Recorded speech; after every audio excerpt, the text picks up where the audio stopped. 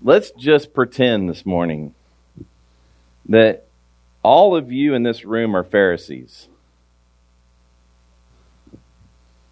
You're all Pharisees.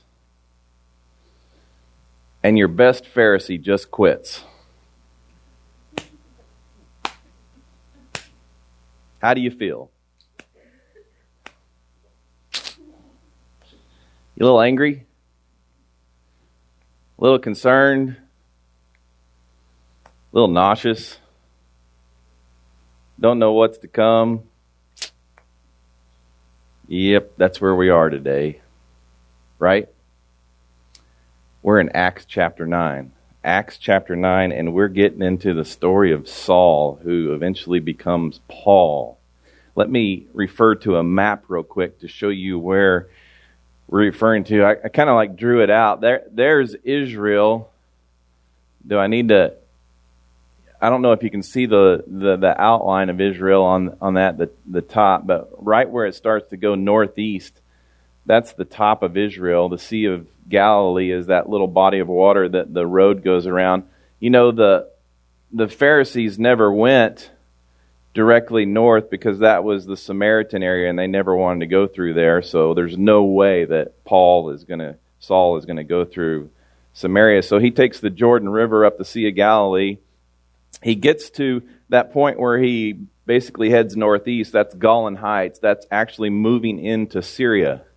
We were in Golan Heights last April when exactly the day before Iran started sending missiles over and Israel intercepted those missiles there at Golan Heights.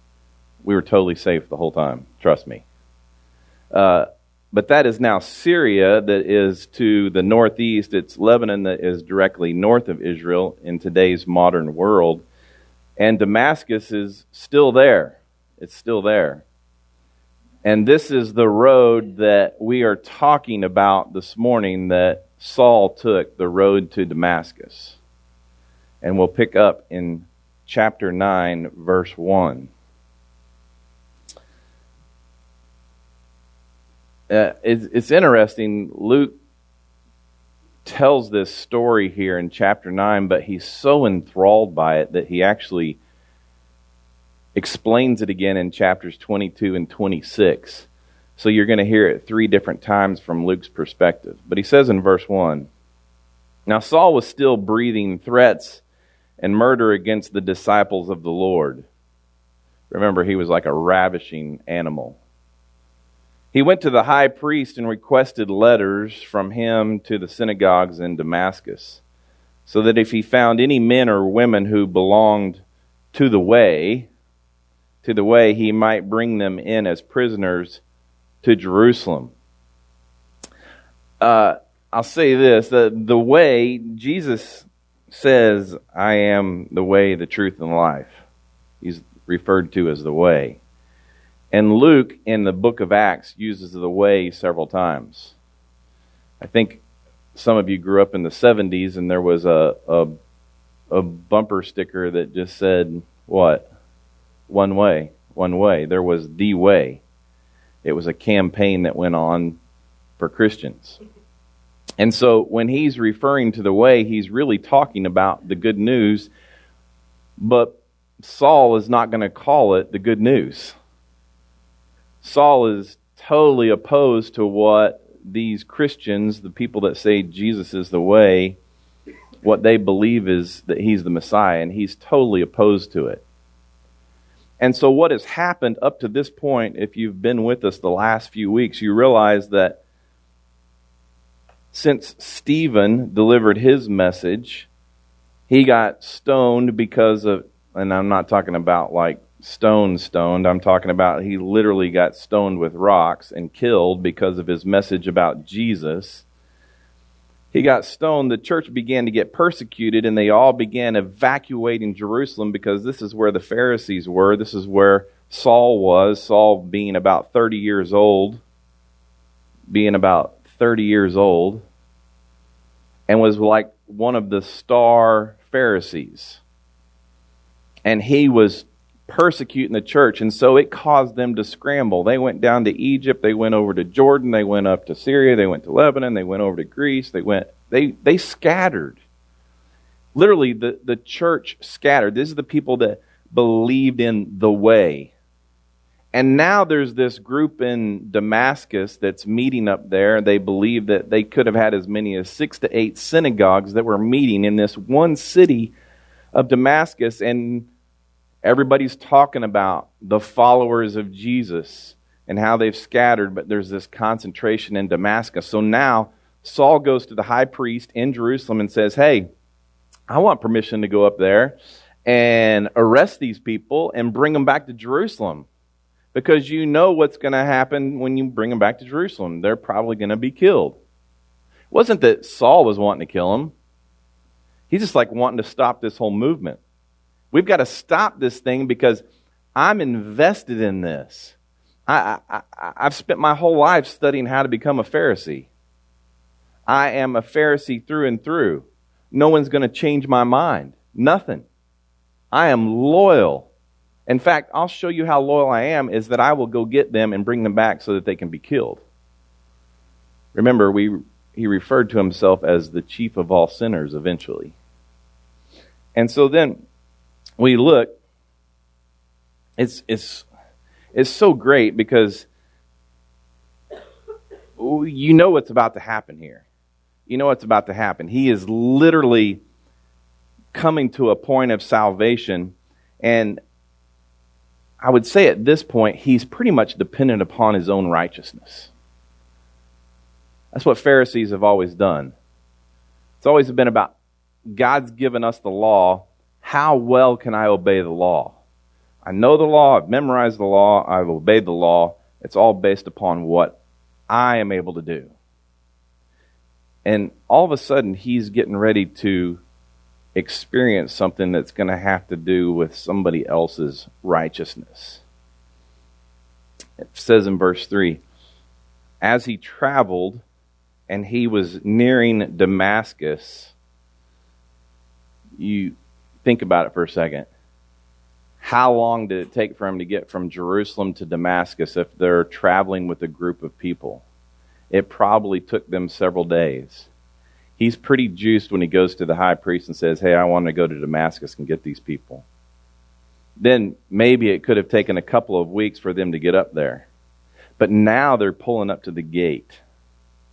His adrenaline's flowing. They're pumped about what they're about to do. We're getting ready to go in here and kick some tail. It's almost game day.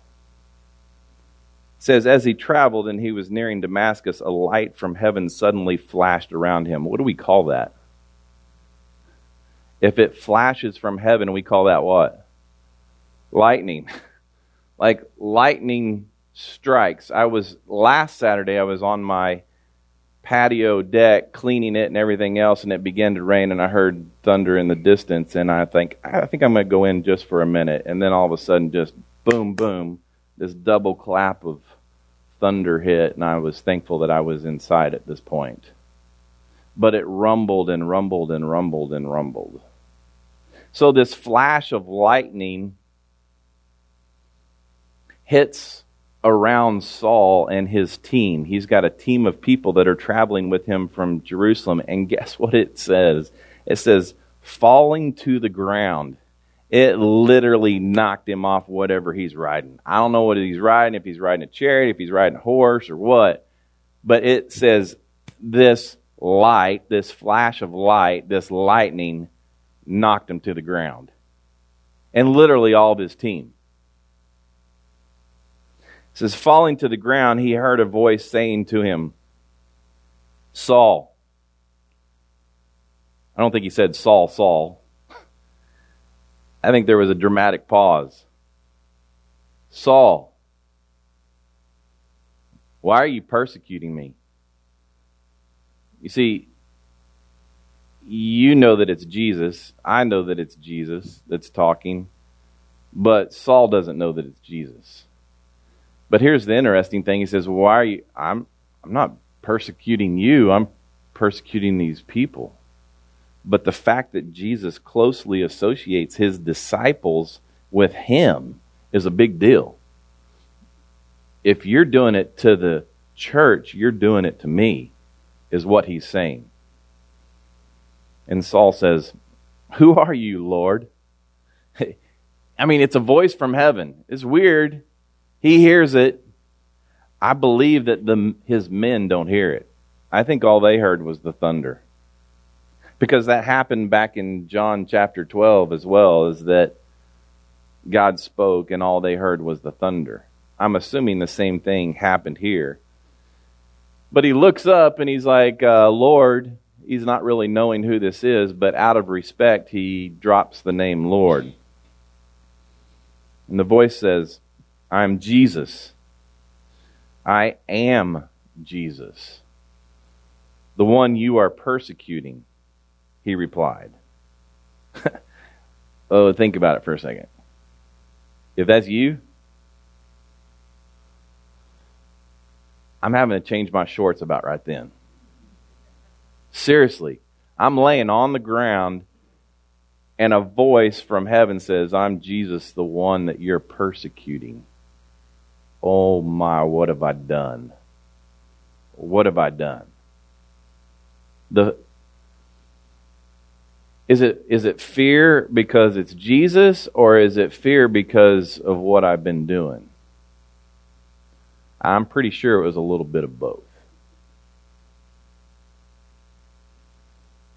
And then I asked the question, this is all we've got. We've only got a few verses about Paul's conversion. When did his conversion actually take place?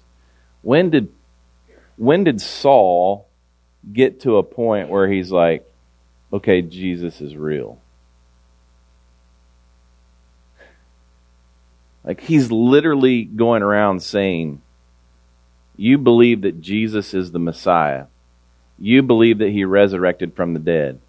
I have no proof that he resurrected from the dead. He can't be the Messiah. And therefore, you guys are wrong. You're ruining what I believe. You're ruining the whole system here in Israel. I'm going to destroy you.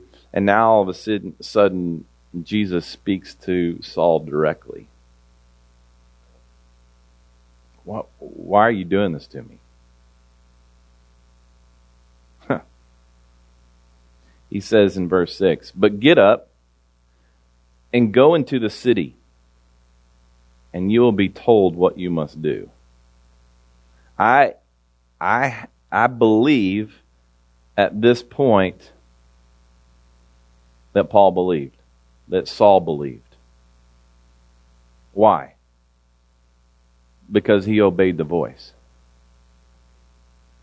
If you were opposed to Jesus, if you didn't think he was the Messiah, I'd go in there blazing, taking people out. But at this point, Jesus literally says to him, here's what I need you to do. I need you to get up and go into the city, and you'll be told what you must do.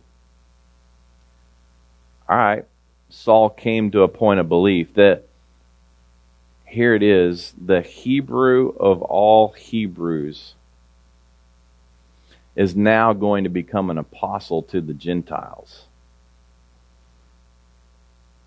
The persecutor is now going to become the preacher. All because of that one exchange right there on the road to Damascus. That legalistic Pharisee would become the great proclaimer of the grace of God. Everything that you thought he was, now all of a sudden, just like that, changed. He changed his mind. He repented right there on the road to Damascus. I mean, up to this point, he'd pretty much been the wild animal fighting against the shepherd's rods. But now, he's getting ready to become a vessel of honor. He's getting ready to become the Lord's tool at this point to preach the gospel in regions far beyond Jerusalem. What a transformation. Literally, that moment on the road to Damascus, Paul lost his religion. Think about it for a second. He lost his religion. And he absolutely gained the righteousness of Christ. What he once doing in his own strength, he was getting ready to learn how to do from somebody else's strength. I would assume that his salvation is a great encouragement to any sinner, because if he is the chief of all sinners and he could be saved, then anybody could be saved. Verse 7, it says, the men who were traveling with him stood speechless, hearing the sound, but seeing no one. At this point, Paul in his letters, he says that I've seen Jesus. Jesus appeared to me. There's no question about it. It doesn't say when Jesus appeared to him, but I'm assuming if it's referring here that the men around him couldn't see him, then it's probably referring that Paul saw him at this point. Saul saw Jesus at this point. But he was the only one to hear Jesus. The rest of them just heard this noise. They heard this thunder. It says in verse 8, Saul got up from the ground, and though his eyes were open, he could see nothing. He comes in on his high horse, gets knocked off his horse. Now he can't see anything. Watch this. So they took him by the hand and led him into Damascus. He comes in on his horse. Now he's having to be helped into the city. He was unable to see for 3 days and did not eat or drink. You think that he fasted. He did, but was it a voluntary fast or was it he could not eat. He couldn't sleep. He couldn't do anything. His whole world had been turned upside down at that very moment. He was weak. This strong Pharisee comes into town, and all of a sudden, in 3 days, he's whittled down to nothing. Verse 10, it says, there was a disciple in Damascus named Ananias. You've heard the name Ananias a few times. Ananias the high priest. Actually, it's and then Ananias and Sapphira. And the Lord says in a vision to Ananias, Ananias. He replies, here I am, Lord. I'm right here. You realize that Ananias had to have been a Jew because they're the ones that were actually the ones believing in Jesus in this time. It hadn't gone to the Gentiles at this point. And he was a leader of the church of Damascus. Verse 11, it says, get up and go to the street called Straight Street. I want to show you something right here. Look, if you go on Google right now, this is a map of Damascus. Can you see it? You can see it on the screen. It's the little red dot right here is marking an Orthodox Armenian church that sits right there on Straight Street. Today, Straight Street is still there, and it is a popular religious place to go. Look, if you zoom in, it's got Zaytun Church, Al Zaytuna Church, Church St. Paul around it. It's got a mosque by it. It's got Jesus of Nazareth Church right here in Damascus. It's got takeaway pizza down here.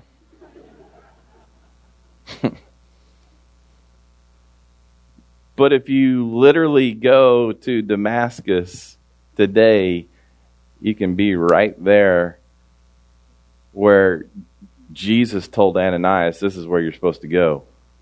You're going to meet a dude right there, and some crazy things are going to happen. Watch what he says right here. He says, the Lord said to him, he says, get up and go to the street called Straight to the house of Judas and ask for a man from Tarsus named Saul. Ananias is like, his eyes just got real big right there when Jesus said Man from Tarsus named Saul. Everybody knows that dude. He's the star quarterback for the Pharisees. Since he's praying there. Wait, Saul's here in Damascus? In a vision, he has seen a man named Ananias coming in and placing his hands on him so that he may regain his sight. Oh, no. You're telling me that I have to go face Saul? He's here in Damascus? He's the one that kills people like me. Why do I have to do that?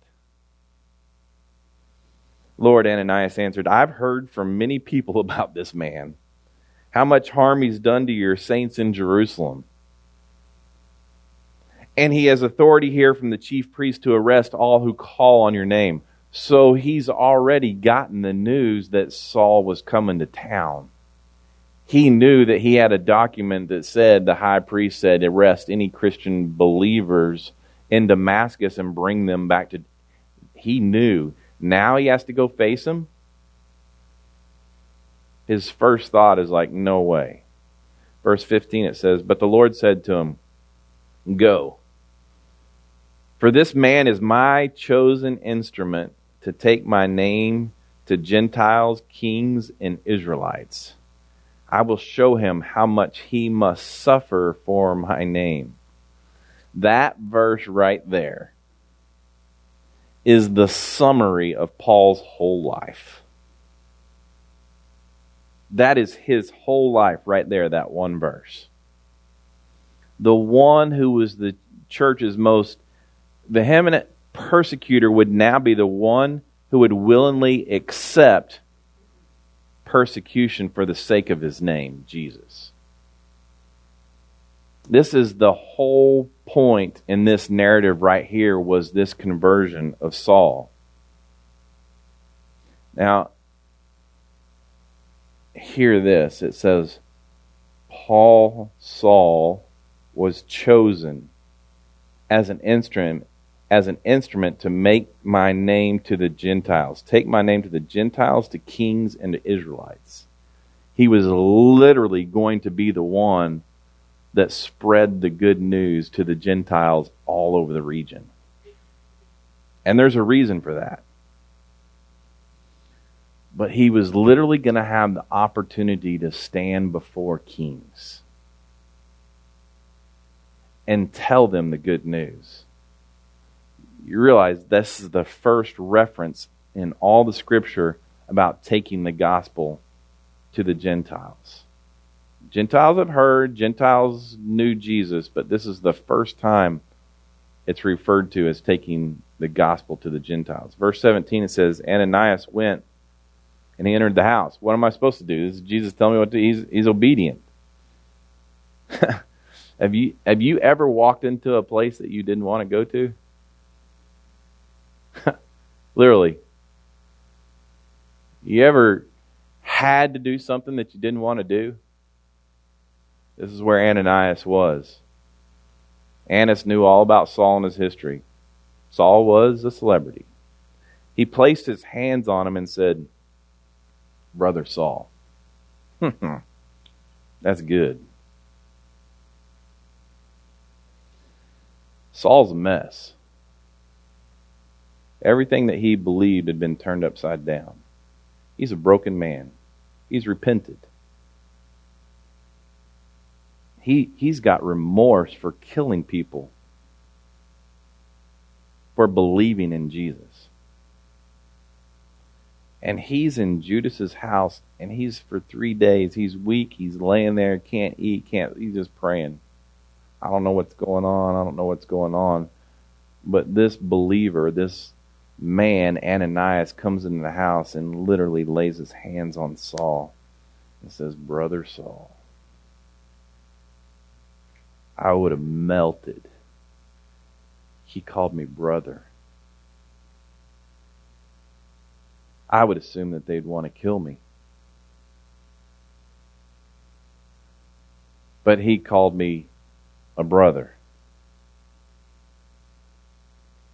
It says, Brother Saul. You got to say that with a southern drawl. Brother Saul.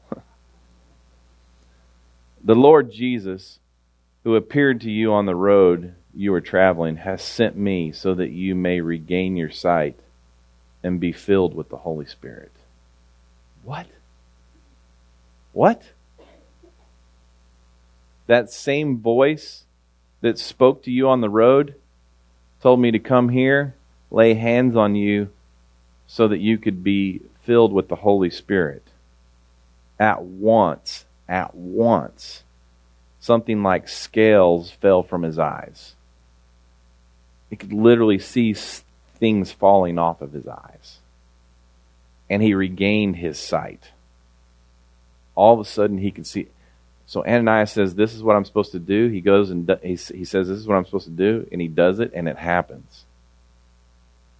Then he got up and was baptized. That's all Luke says. He got up and he was baptized. In other words, baptism is not what saved him. Baptism was saying, I identify with Jesus. That's my identity.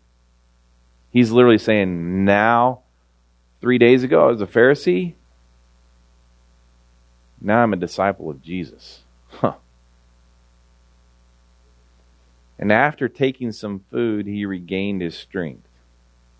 So, what do you think actually energized Saul at this point? Was it Ananias? Was it the food? Or was it being filled with the Holy Spirit? Now watch. It says Saul was with the disciples in Damascus for some time. He's hanging out with them. He's learning things. He's trying to unpack his bags, y'all. Have you ever tried to unpack your bags from what you've learned? Hello? You were pretty much taught to follow the law, right? Obey the law. Most of you in this room, I was all my life. And then all of a sudden I realized that I have a Holy Spirit living inside of me that really wants to live my life for me. I can live this life out of the source of somebody else besides myself. It took me a while to unpack that. Saul's hanging out with the disciples, trying to unpack his bags, trying to figure this one out. What is going on? Verse 20, it says, immediately he began proclaiming Jesus in the synagogues. He's the Son of God. That happens quite a bit. I believe that there's this, and Luke, you can concur with me here on this, but typically when someone has walked under the law and is a legalist all their life, and then all of a sudden they hear the good news that the law wasn't given to us, it was given to the Jews, and that we have a Holy Spirit inside of us, that all of a sudden you get so excited you just go out bashing everybody with the good news. And you're reckless about it. And then all of a sudden you go, well, that's not working real well. And you figure out a little bit more about your identity, and you just wait for the Lord to do His work. Well, this was what Saul's all excited. Man, let me tell you about the Son of God. It's the only time Luke right here refers to the Son of God. But Paul obviously refers to it many times in his letters. Verse 21, it says, all who heard him were astounded and said, isn't this the man in Jerusalem who was causing havoc for those who called on his name and came here for the purpose of taking them as prisoners to the chief priest? We know all about this guy. What's he doing now? He's flipped overnight. Just like that. Watch what Paul says in Galatians chapter 1. It's interesting. Verse 15, it says, but when God, whom from my mother's womb set me apart and called me by His grace, like God knew all along when Saul was born that he was going to be the deliverer of grace. He knew that. God knew that. Saul didn't know that. It says, set me apart and called me by His grace, was pleased to reveal His Son in me so that I could preach Him among the Gentiles. I did not immediately consult with anyone. I did not go up to Jerusalem to those who had become apostles before me. Instead, I went to Arabia and came back to Damascus. He literally went away, came back to Damascus. It says, then after 3 years, I did go up to Jerusalem to get to know Cephas, which is Peter, and I stayed with him 15 days, but I didn't see any other apostles except James, the Lord's brother. I declare in the sight of God, I'm not lying in what I write to you. In other words, I haven't asked anybody about this faith thing. I hung out with the disciples here for a few days, and then I went away to Arabia for 3 years. I went away. And if you know what happened is Jesus downloaded everything he could to him in that 3 years. He didn't listen to any commentaries. He didn't listen to any other people. It was him and the Lord hanging out together for 3 years. I believe that probably happened between verse 21 and 22. 22, it says, but Saul grew stronger and kept confounding the Jews who lived in Damascus by proving that Jesus is the Messiah. They were totally confused. What happened to this guy? And after many days had passed, the Jews conspired to kill him. But Saul learned of their plot, so they were watching the gates day and night, intending to kill him. He's literally talking about Jesus. The Jews are getting mad. Their star quarterback is now playing for the other team. But his disciples took him by night and lowered him in a large basket through an opening in the wall. He was literally ushered into Damascus by his brothers, the Pharisees, as a weak person, and he was taken out in a basket at night. How humbling is that for Saul?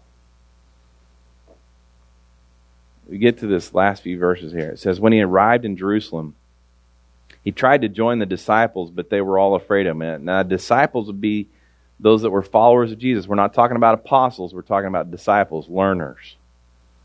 It says he tried to join the disciples, but they were all afraid of him. You're on the other side. You can't be on our team, since they did not believe that he was a disciple. He's coming in here and he's trying to finagle in here, and then he's going to arrest us and he's going to have us killed. They didn't believe that Saul really was a follower of Jesus Christ. But then along comes this gentle soul named Barnabas in verse 27, the same one that was in Acts chapter 4. It says, Barnabas, however, took him and brought him to the apostles and explained to them how Saul has seen the Lord on the road, and that the Lord had talked to him, and how in Damascus he had spoken back boldly in the name of Jesus. All of a sudden, Barnabas was Saul's encourager. He was the endorser of Saul. I believe him. I believe that he is a follower of Jesus. And that happened throughout Saul's ministry. Verse 28, it says, Saul was coming and going with them in Jerusalem, speaking boldly in the name of the Lord. Similar to Stephen. This is what Stephen was doing. He's in Jerusalem now, speaking against the Pharisees, saying, hey, I had it wrong. I had it totally wrong. He is the Messiah. Guess where that's going to get him? It says he conversed and debated with the Hellenistic Jews, but they tried to kill him.